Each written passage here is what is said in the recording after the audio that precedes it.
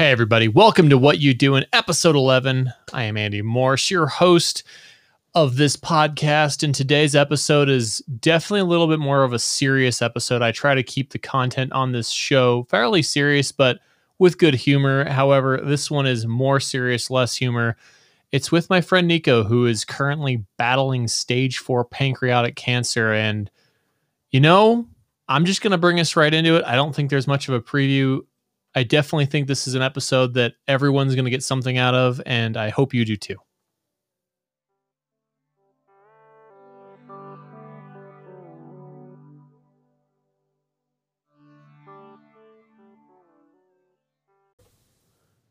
Good morning, evening, Nico. How are you? I'm good, Andy. Thank you for noticing that it's evening. I'm currently in Sri Lanka, and it is 8:20 p.m. my time. Yeah, we were just talking about the time difference, and apparently you have a 0.5 difference on top of the 12 hours, which I really want to look at a time zone chart and see why. Isn't it supposed to be just hours? Isn't it supposed to be set up in 24 hours? That's the idea. Maybe I don't understand time at all.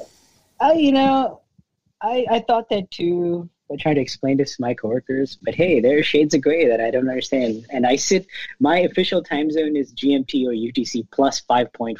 And for whatever reason, what's even crazier is at one point it was just UTC 5, but somewhere along the line, they decided to add a 0.5. I don't know. Man, that sounds like a Wikipedia article I'll probably be looking at later today. But time zones aside, we wanted to talk about what's going on in Nico's life. I don't know if you guys know Nico, but you should follow him at heynico.com. We'll have all the links in the show notes after the podcast. But Nico, you've had a hard year. Yeah, I have. It started off great. So, we're talking about 2020, right, first, and not 2021. Well, let's say 365 days. There you go. Yeah, first of all, I can't believe January is almost over for 2021. That's insane. But yeah, let's fast forward to 365 days, exactly a year ago, around this time. This was, before the pandemic even set in. A couple of weeks before year from now, actually, early January 2020, I actually got married. No, I've been married I had my wedding. That's a different thing. And it was great. We pulled off a giant Indian wedding that spanned over 3 days. I was exhausted for 2 weeks, and it was great. Then as we neared towards the year, the pandemic set in. And I was like, this is wild. First of all, I couldn't believe what was happening, but I just was thinking, I have a really good setup because I anyway work from home. I've been working from home full time for a year and a half at that point. And as part of the company I work for, we were work from home remote before it was pandemic cool. So I thought it was really good. Yeah, and I thought it was a really good setup. And before the pandemic set in, I spent a lot of money with my wife traveling. So I was like, we can't travel now. Oh man, we're going to be saving boatloads of money. And I also had I didn't have any problems with job security because I knew that my job was safe. So, put two things together. I get to work from home. We're not traveling. We're going to be saving money. So we're going to come out of this pandemic, in really great financial shape, and hopefully in some good physical shape because there's a gym in my apartment just above. So I thought I was going to do really well. I thought I was going to do really well. And the pandemic went on. My wife and I did really well not to kill each other at home because in Sri Lanka, we actually had a really hard lockdown. Our lockdown was 9 weeks long, and it was as strict as the one that happened in China, meaning that you couldn't go outside for any reason. We couldn't even go to the grocery store. The only way you could leave your house if you provided an essential service, so if you were delivery of some kind, or you needed medical attention. And for those two cases, you needed a permit. So I couldn't leave my house. I would be breaking the law. That's how strict our lockdown was. So for 9 weeks, so from March to early July, man, I was literally stuck at home. I couldn't even go outside. Luckily, we had everything delivered to the house, to my apartment. So we were fine. And then the other thing that was interesting as the pandemic went on was the company I work for, our business actually took off a little bit because we are in the marketing messaging automation space for small to medium enterprises. And during this time, small businesses, depending on the sector, I guess, if you were in a restaurant or any of those affected industries, they were going down. But we had other types of industries that took off. Like if you were in e-learning or all of those online-based businesses, your business took off, and ours took off too. So work started getting even crazier, even crazier.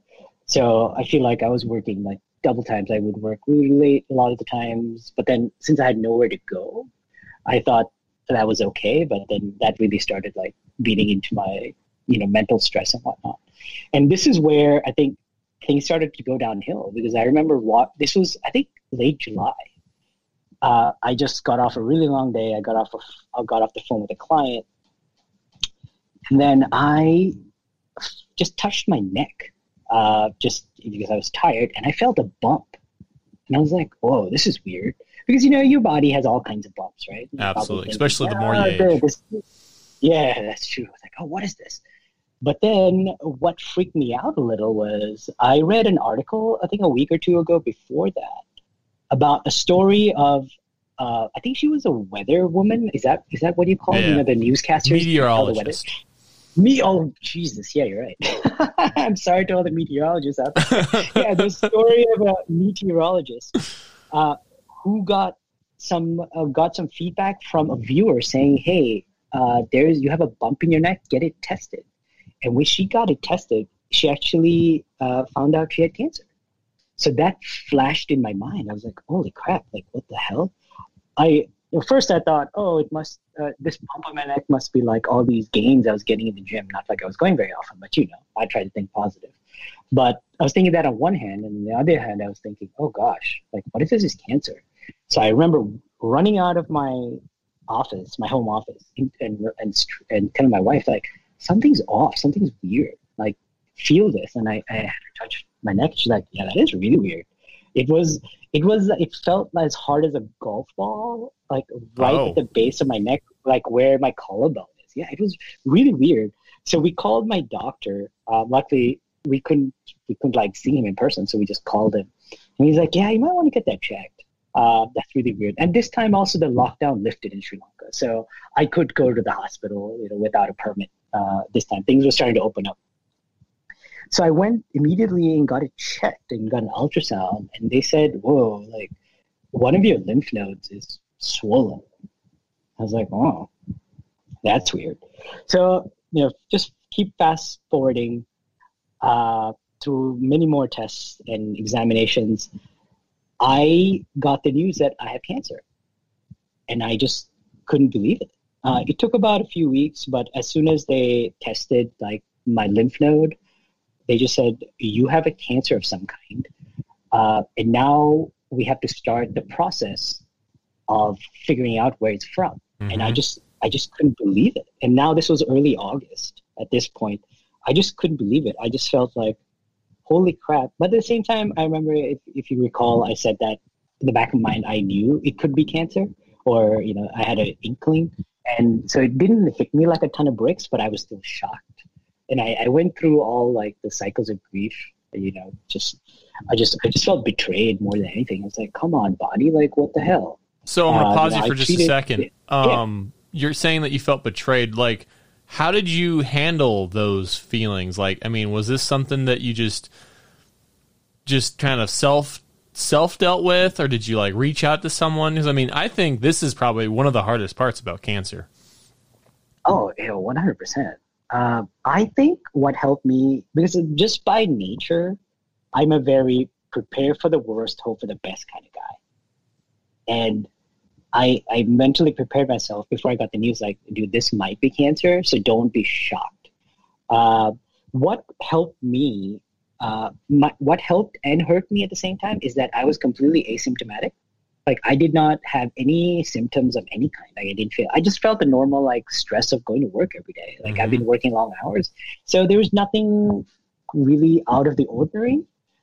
So that helped me feel a little normal, but that also made the betrayal a little harder because, I was just like, what? I just couldn't comprehend what that meant. So mostly I dealt with it myself. I mean, at the same time, I also started seeing a therapist for other things. And that and all of a sudden I was discussing all these issues, and suddenly I just dropped the bomb in one of my sessions. And she's like, "Oh wow." So she helped me really put it in perspective. The most important thing that she said was, instead of asking why why is it happening to me, saying why not. I mean, I don't have this stat on top of my head, but the number of people getting cancers every year around the world is like mind-boggling. It's insane. Don't look up that stat, because it's actually a little horrifying. It's absolutely crazy. So that kind of put into perspective for me. But so I think a day or two, I just couldn't believe it, because I was thinking, a swollen lymph node just means like, oh, you just need to take care of yourself, right? Normally, like I was speaking to my sister-in-law, who is a trained nurse, and she was like, I have swollen lymph nodes all the time. You just need to find out like what you need and treat it. That's fine. But knowing that this could have been cancer was like, wow, that was absolutely nuts. I mean, my wife took it tough, and then we had to then explain it to our family. And at this point, I still didn't have a diagnosis. And that was what came next, and was quite a process. It took 11 weeks from that first time I got it examined to get an official diagnosis. And that is because I have apparently a very rare cancer. I have a very rare cancer that's very rare for my sex and my age. So I had to go through like a battery of testing. I think I wrote a blog post about the amount of tests I had to do to eliminate different kinds of cancer. And what they ended up diagnosing me with is stage 4 cancer. And also, I think I need to use this as an opportunity. Stage 4 may sound like a death sentence, but it's not. I mean, statistically, yes, but all stage 4 means is that it has spread to large parts to far away from the point of origin. So through all the battery of testing, they've basically concluded that the cancer started in my pancreas. So I had pancreatic cancer, but because it spread and ended up in a lymph node in my neck, that's why it's stage 4. That distance is why it's classified as stage 4.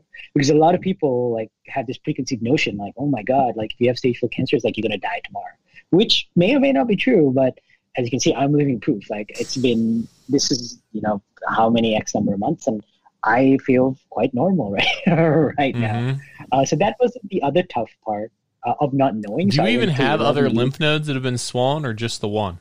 No, just that one, which is weird. So I've had it examined a few times, and all the other lymph nodes are okay. I have other lymph nodes near my pancreas that are swollen or are affected. That came up in my CT scan or something. But for the most part, it's just the one in my neck, which is weird. Because if I didn't touch my neck or feel it, I wouldn't have known, because I don't exhibit any symptoms. Especially, so the classic symptoms for someone with my kind of cancer. So my kind of cancer is stage 4 pancreatic cancer. You would have abdomen pain, jaundice, which sounds really crazy. What else? Yeah, abdomen pain, jaundice is the big one, and a few others. I exhibited nothing. I felt normal. So if I never went through, I would have never known. Who knows how far it would have progressed.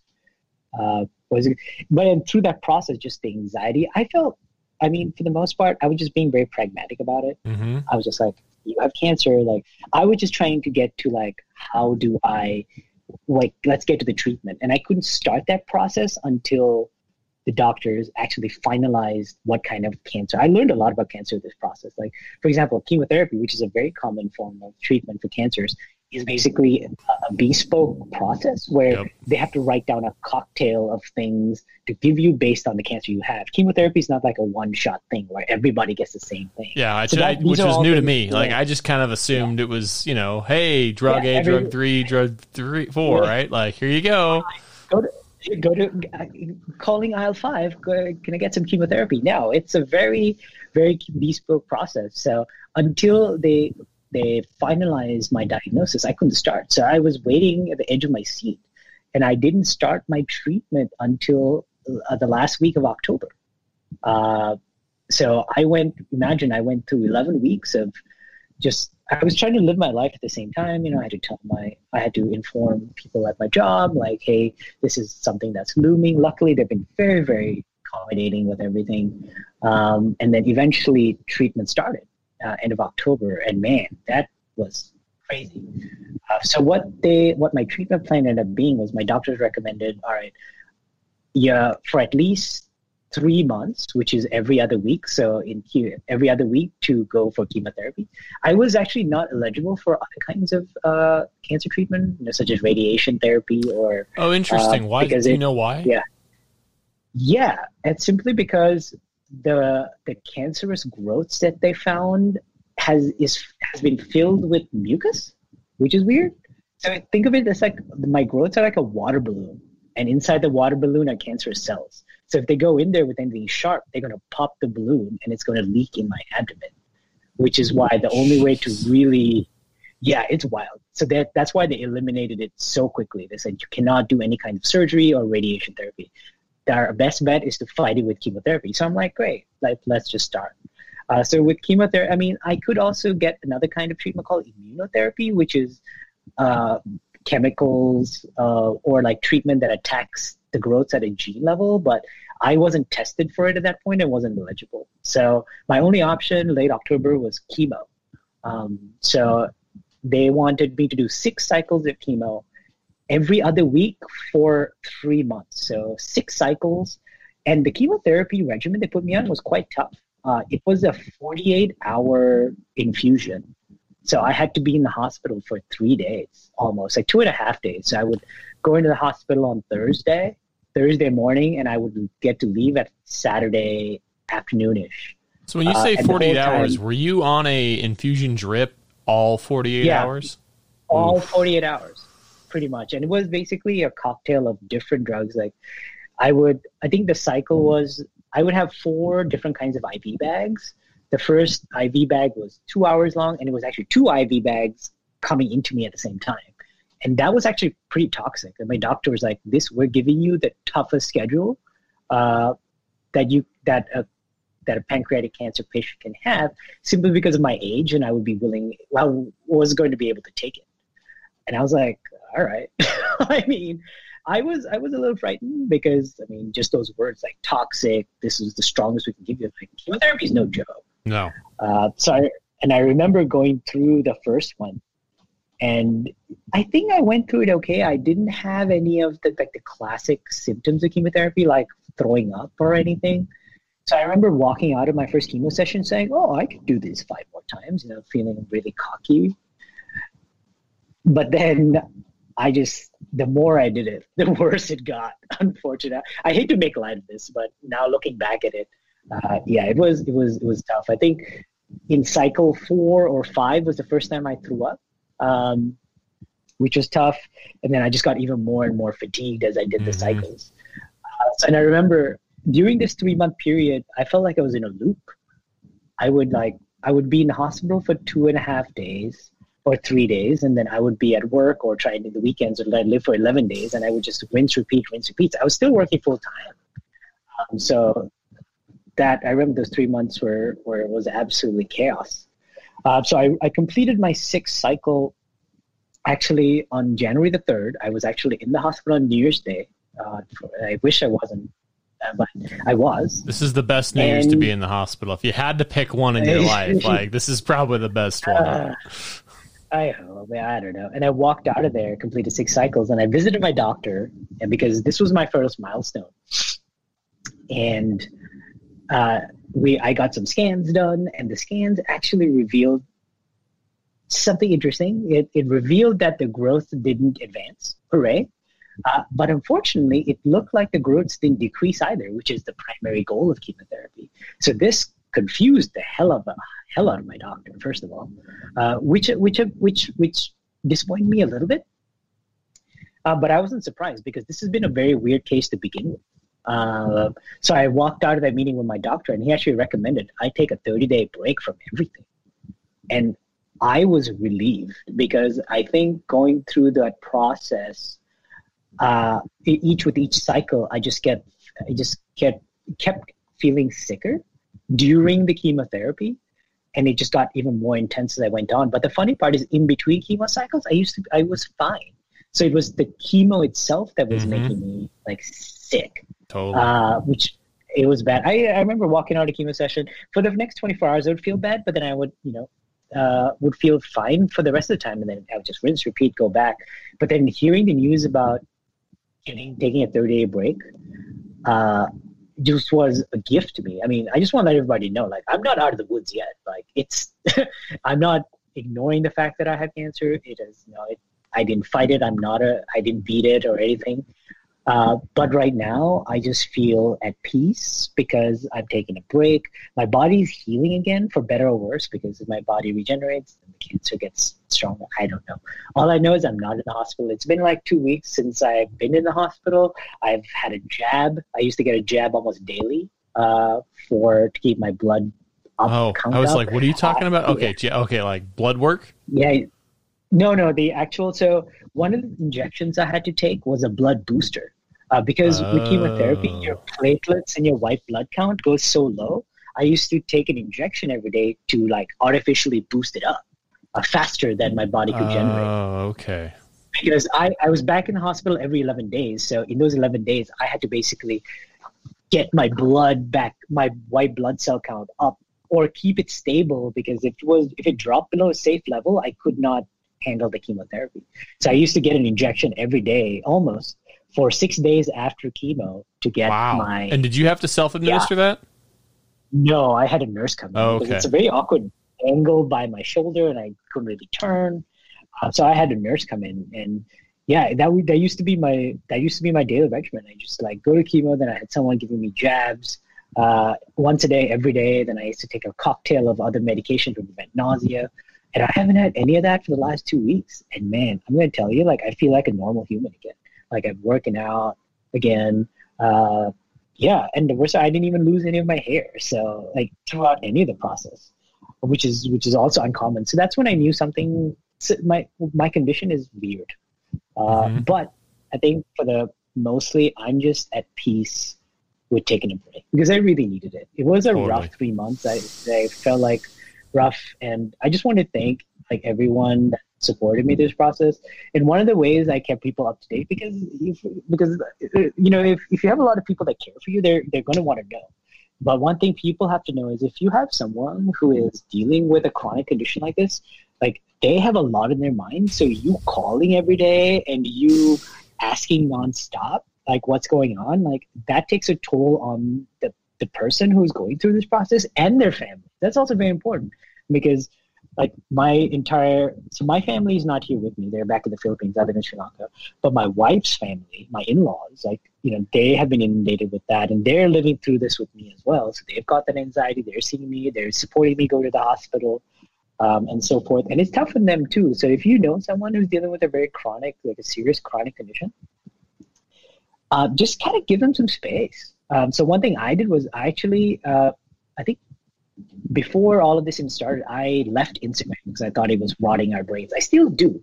But I actually went back on Instagram just to keep people up to date, like my closest friends and family. And they actually really thanked me for that, because they're like, we know we don't want to bother you, but thank you for putting up updates on Instagram.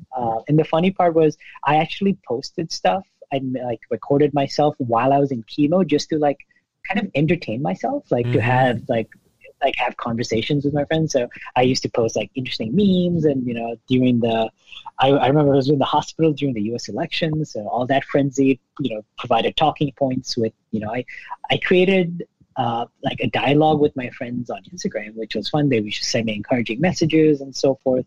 Yeah, so that's been interesting as well. I still loathe Instagram. I think it still rots our brain, but it served a really good purpose for me to keep everyone up to date. So yeah, I think the main point there is just, it's tough. It's crazy. It just rocked my world. Like, it turned my entire outlook upside down, from starting the year off with a bang, having a really awesome wedding before the pandemic hit, and suddenly my life turned upside down. And now, kind of going forward, I'm living like, one thing that having cancer has taken away from me is like thinking about the future, because the future for me is uncertain.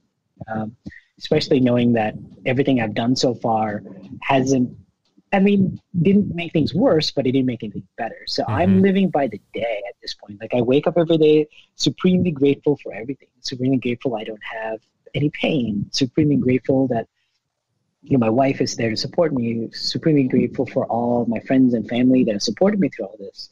Yeah, it's been interesting perspective. I'm just trying to live my life, even though I get to only do this for 2 more weeks because I don't know. I could go back by doctor. He might put me back on chemo. I don't know yet.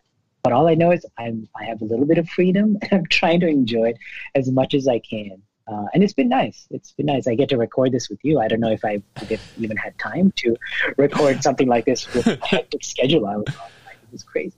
So I have a couple questions. We'll start with kind of the weird one first. So when I've been talking to people about this, and this isn't a down or a negative of anything, but the biggest concern is that they feel that like other health organizations are weaker than the U.S. So, and me and you have talked about this, so I know the answer, but I really want this kind of out there for everyone. When you've gone to U.S. treatments, I mean, obviously nothing like this. You've known, me and my wife's experience in the U.S. versus like what you're getting over in Sri Lanka. Where would you put the level of care you're getting, and how much like confident are you in the doctors, even though they're not in this magical land called the United States? Yeah, that's a great question. And honestly, I've been super happy with the level of care I've gotten. Like the nurses, I mean, I primarily interact with the nurses because they're the one, changing the IV bags, making sure. And they are super knowledgeable. They haven't been like panicked in any way. The only complaint I have is I wish the hospitals were nicer. I mean, I go to a private hospital here. I mean, they could use a fresh coat of paint, to be honest with you. Ours aren't that nice here either. Yeah, they're probably nicer. I mean, God, it's a drab. The walls are so drab. You're in there for... anyways, I digress. The level of care has been very good. My doctor, I love him. He is like a rock star here. He is a very popular doctor. He treats a ton of patients. He is also very up to date on different treatment methods. And I know this because I went to, I think, the Pancreatic Cancer Association. They call it PanCan. They had a webinar recently about different kind of treatments with pancreatic cancer care. And they actually explicitly mentioned the regimen he put me through was the best you could get for my kind of cancer. So he's very up to date, and the level of care I've gotten from everyone has been fantastic. I know it's a little wild because they'll be dealing with the pandemic and everything, but I've just been very confident, and the nurses are friendly there. So because I was back every other week, they kind of remembered me and remembered them, and yeah, it was. I mean, I felt very confident and very pleased with the level of care I got. And here's another important thing. And please learn this lesson. I don't have insurance not because I wasn't it, because I was just being lazy. Because I'll be very honest with you, in Sri Lanka, hospital care, especially if you don't go to the hospital very often, it's 99.9% of the time cheaper to just pay out of pocket. It'll end up being cheaper than your premiums. But unfortunately, this is the 0.01% of the time where if you have a long-term chronic condition, you need. And by the time I, start treatment, it's already too late to get cancer. To get insurance. But fortunately for me, the healthcare system here is good, and I can go to a private hospital, and I can still afford the treatment out of pocket without any. And it's not bleeding me financially dry. I'm very thankful to still have a job and everything, but it's not like I'm bleeding left or right financially. I'm glad you mentioned that. Yeah, I mean, that's a thing, guys. You have to know, like, cancer treatment is very expensive. It's a very arduous process, but I'm just glad that I'm able to afford it without insurance. But don't be like me. I don't care if you're 30 years old, in your 20s or 30s, and you feel fine. You just never know what might happen. Please budget and get some kind of insurance for medical. Like, I know it's not a sexy purchase. You'd rather have, a new PS5 or something like that.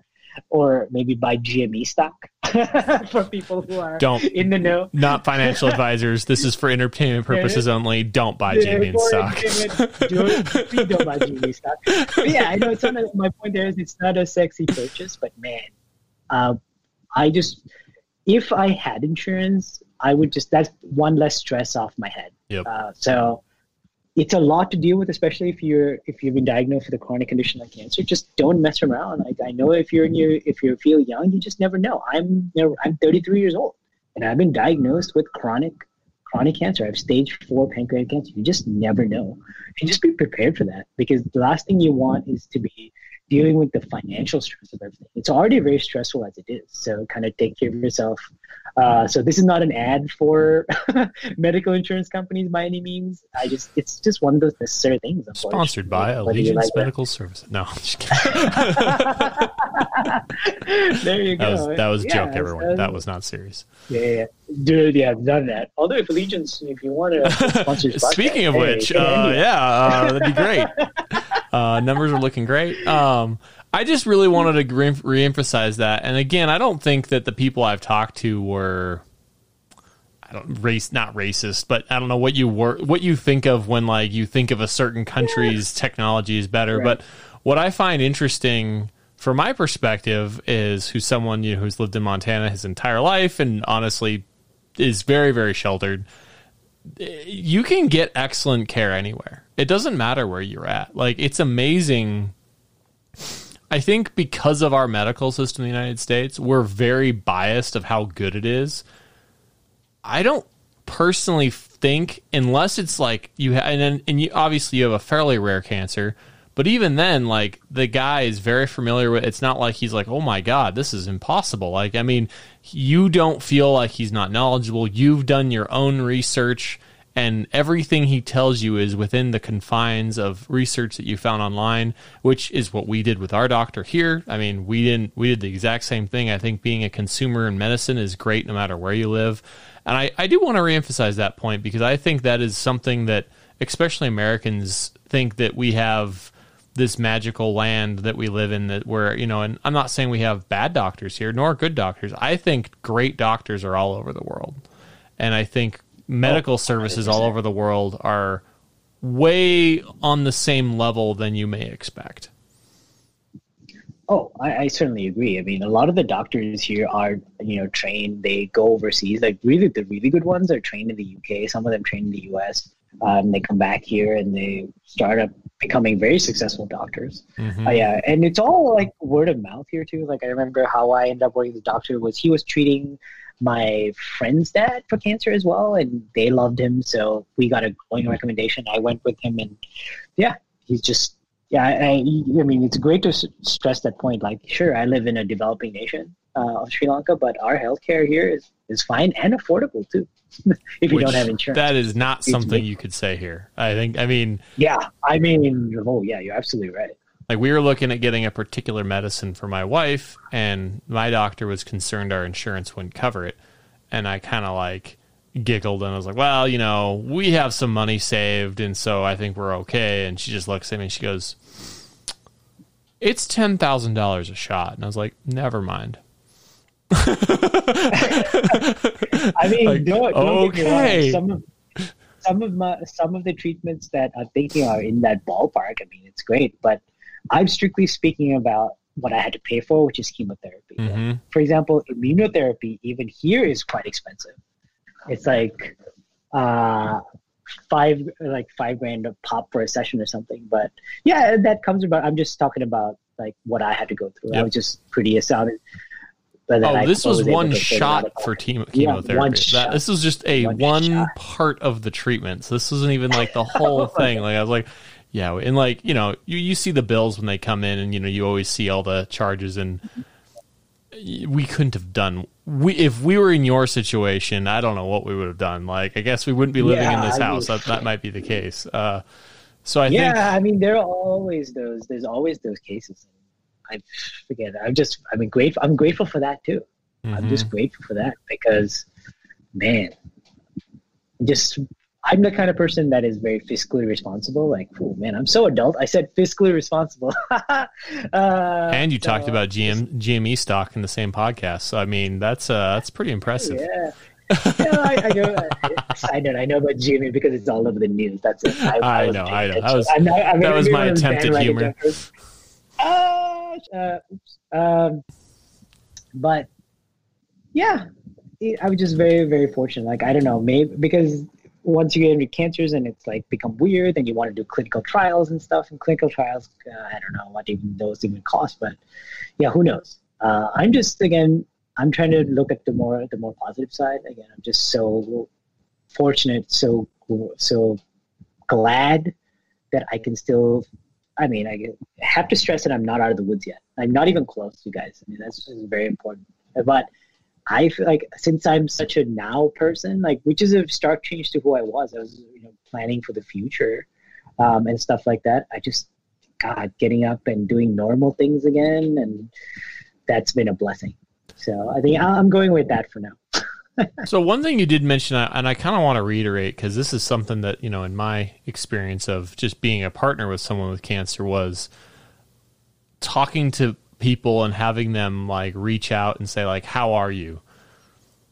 I found that was the worst, the absolute worst. Man. And like, it's something I'm trying very much not to ask you.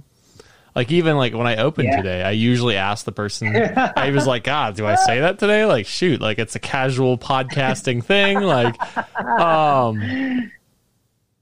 but like when you have a good friend, and I know this is a little bit hard, but like when you have a good friend, what's the most effective way for someone to support you going through this traumatic experience? Oh, that's a really good question.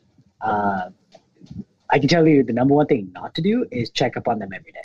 Like that, my God. That's the worst. Crazy. Like, it's the absolute worst. I have, I mean, I don't throw anyone on the bus. Let's just say I've had a few people that, very persistent and like, calling every day. I'm like, dude, like, what are you doing? So don't do that. But what can you do to support? I'm going to tell you one very underrated thing to do. Letters of encouragement. Yes. So even if it's like sending them a video, like recording your phone saying, hey, you basically want to leave them things that they can catch up on in their time when they're ready. So when you call someone, you're forcing them to like drop what they're doing and respond to you. Or like I know text you can kind of do, but video, on the other hand, nobody's expecting video. Like, don't straight up video call the person, but just leave a recorded message. Like leaving voicemail. One of the greatest things is I encouraged my friends and family to send me snail mail, and a lot of them did. Like they sent me Christmas cards, letters of encouragement. I had someone who currently lives in Austin, where I used to live, Austin, Texas, send me a jersey of the soccer club there, which was such a cool gift. Wow, that's awesome. Yeah, and it had my name on it, and just like remember where you're from. Like small tokens like that go a long way. Because I remember when I was in the hospital, like when I'm there in my 48 hours, like I literally couldn't do anything. I'm tethered to an IV bag. I would read all these messages. I couldn't respond to all of them, but I read them all. And like, hey, we're thinking about you. We love you. Thank you so much. That's all. I mean, I would say in my head, like, thank you so much. But I was so weak sometimes I couldn't type that out or record it. But it would definitely warm my heart and be supportive and also less talking, more doing. A lot of people's like, well, I'm so glad. I was going to say that if you didn't. So I'm so glad you did. Because I think like a lot of people ask me what they can do. Is like, the family that's going through this is so inundated with so many things they have to do. Just don't, like, even if you miss, like, even if you don't hit the mark and do something that doesn't quite work, it's fine. But don't put that burden on them. It's like, oh. So what I ended up doing was I wrote on my blog, I think, like, here are ways you can support me. So I was just like, people would go in there and just like, it had write a letter in there, leave me a voicemail.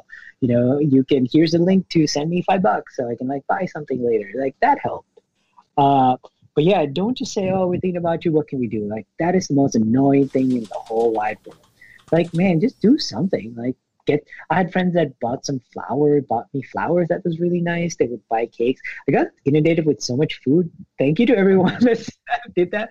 But there were days where I literally couldn't eat anything, but it was great when I could. So it's like, look at all these cookies. Absolutely.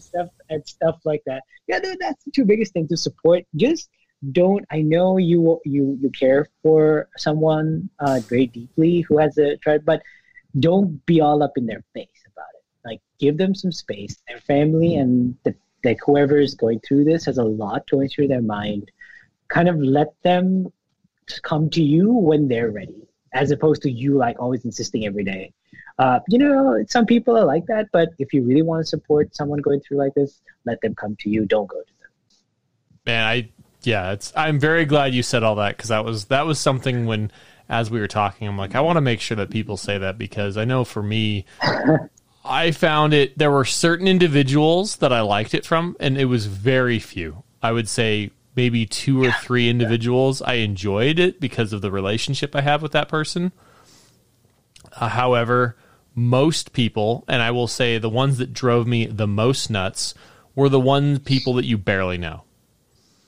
And you're like, I don't even really know who this person is, and they're asking me how I am. Like, I mean, I honestly wanted to say, like, I wanted to lie and just make up crazy things just so I could drop the conversation. Like, right. I mean, it was just so awkward, and it's not genuine. When you don't really know someone, asking a true, sincere, like, hey, are you okay? Like, I'm sorry, I don't have that relationship with you. You aren't allowed to ask that. Like, I know that's right. Harsh, but you aren't. Like, that's a certain kind of relationship. I feel like it's only a handful of people that get that when you're going through something like that. Yeah. And it feels like, it almost feels selfish. Like, hey, I'm asking you because I want to feel good that I'm doing that for you. Versus what you really want to do is you want to go, hey, I want to make this person feel better. Versus make me feel better for asking. Because I'm like, oh, because that's the easy thing, right? Like, hey, Nico, how are you? Oh, I asked him how he is. Oh, thank God, I feel so much better now. That's not what you should do. Like, 100%. You should be like, hey, I got a second. I can make a video, and I know, like, sometimes getting stuff to you is hard for some people, but like, we live in a digital world. There's lots of things you can do. Voicemails are great. Like, I mean, it's the best, like, to get a voicemail, or even the better is the video. Oh man, I love it. We love getting those videos, and snail mail is great. And it doesn't take, I mean, honestly, like, it might even take less time than trying to, like, say, hey, how are you? And wait for a response. Oh, good. He's good. Oh, good. I'm glad to hear. Like, I mean, like, taking a video with your smartphone in horizontal mode, please, everybody. Oh my God. I have a funny story. I should say that I didn't actually end up doing it, but I really, really wanted to. But and just some simple things like that, I think they mean a lot more, and I think it's actually fulfilling what you're actually wanting to do, and it's a lot more meaningful for the actual person like you who's actually receiving. Yeah. So one thing that was, I mean, I had to deal with a lot of people that, again, are not very close. They were friends of my in-laws, who I barely knew. But one thing a few of them said to me was actually quite touching. And it was, hey, we know what you're going through. And we're praying for you. Mm-hmm. And I'm like, that I can accept. Because It wasn't like, that's perfectly, I mean, please, I encourage you to do that. Like, I'm not a super religious person, but just you going out of your way to do that is huge for me, because I'm like, thank you so much. Like, that means a lot. So that is something, if you're not very close to the person, like if you don't have a very like close relationship, and how do you define close? If you haven't been invited to dinner at this person's house, you're not close. Wow, I love that. There you go. That's how you can tell if you're close enough. So if you haven't been invited to this person's house, or you had invited them to your house, you don't get to ask like, how are you? But you are allowed to say, hey, I know what you're going through, and I'm praying for you, and I wish you the best. Like that is awesome. And I got that from a lot from my in-laws friends who are older and who are not, and that was really nice. So I'll give them that. I think that's right. A statement versus a question, right? There you go. Yeah, if we could jumble it there, statement versus a question. But yeah, I mean, for me at least. So 6 months into it now, people see me being normal, and see me out, and they treat me like I'm normal, which is better. But I mean, when I was in the hospital, I used to get this. I mean, we're also not meeting very often these days because they don't see me very often because of COVID. I'm holed up at home. So when they see me like being very normal and like, oh, you have hair? like of course I have hair. Why wouldn't I have hair? Yeah, so then when they see me, they act a little surprised, but then it goes away. It's like, Nico's normal. So like, let's treat him normal. That's great. Like, I don't want you to be treating me any different. Yes, I'm still I'm still an active cancer patient, but I'm still Nico at the end of the day. I'm still normal. I'm still, for now, knock on wood, here. But yeah, I think that's the main thing. Don't let them come to you. Don't go to them, and all the other things we talked about. And I think that's a perfect way to wrap this up. Nico, thank you so much for your time. I know this is a very, I don't know what you want to call it, intense conversation. So I do think having these conversations helps a lot of people, and it's not something a lot of people think about. So I do really appreciate you opening up and be willing to talk about this. Oh, of course. I mean, it helps me too, because if someone wants to know what's going on, I can just refer people to this podcast instead of me regurgitating or repeating myself. I mean, it's beneficial to it. I definitely think the more people know, the better it becomes. And, that's definitely one thing I wanted with, even though I've been diagnosed with this chronic condition, I wanted to control the narrative, and I try to make things as informative as I can. So as long as I can share my story, I'm happy. I don't want to keep it a secret or anything. I mean, it's your prerogative, but I just choose to control my narrative and at least make something out of this that other people can use, because as we mentioned at the top of the recording here, the number of people that are going through this is alarming. I don't even know the real number, but I just know from my heart that it's a staggering number. So if anybody out there, learn something from my experience, I mean, that's all I can kind of hope for at this point. Nico, any shout outs or plugs before we wrap this thing up? Yeah, one actually. So one fun project, which is not cancer. I know we talked about cancer for an hour, or almost an hour, but one fun project that I've been working on is with my wife. So during the pandemic, one thing that she has done really well was she has been baking these awesome cookies.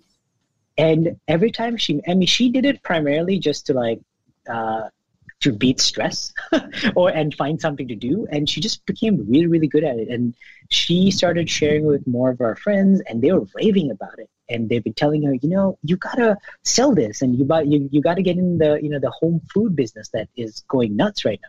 And we actually took the plunge, and we're like 6 months into it later, but she sold her first batch of cookies yesterday, and she actually sold out. She made a very small batch. She sold out the entire batch in 41 minutes. Nice. Congratulations. Yeah, that's exciting. That's awesome. That's super exciting. A lot of it was bought up by our own friends, but doesn't matter. Still exciting.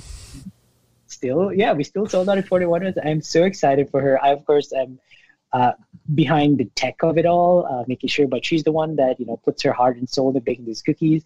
And you can follow her project right now. We're only shipping to everyone in Sri Lanka, so if you're not in Sri Lanka, I'm sorry, right? But maybe one day she could really take off, and you'll see these cookies everywhere around the world. And the funny story is, we ended up calling the cookies TBD. Like, we didn't know what to call these. We literally call it TBD for to be decided, because we could figure anything out. So we actually called it TBD. we might change it later. We might change it later on, or we might just keep it forever. But that's our working title. Yeah, that's a working title, and she's on Instagram at TBD Cookies, TBDCOOKIES. Just watch her progress. They're amazing cookies. I love them. And I'm very biased, but I think they're very, very tasty. So if you're in Sri Lanka, follow that page. Maybe you can grab a box when they go on sale again next week. She's making them week by week, a very limited number, and it's first come, first serve. Yeah, it's very exciting. So it's been a nice non-cancer thing that we're doing together, because 90% of all the other times what we're doing together is like dealing with cancer. So this has been a nice little distraction. That's awesome. Well, man, great talking to you. We'll catch you later. Yeah, bye everybody.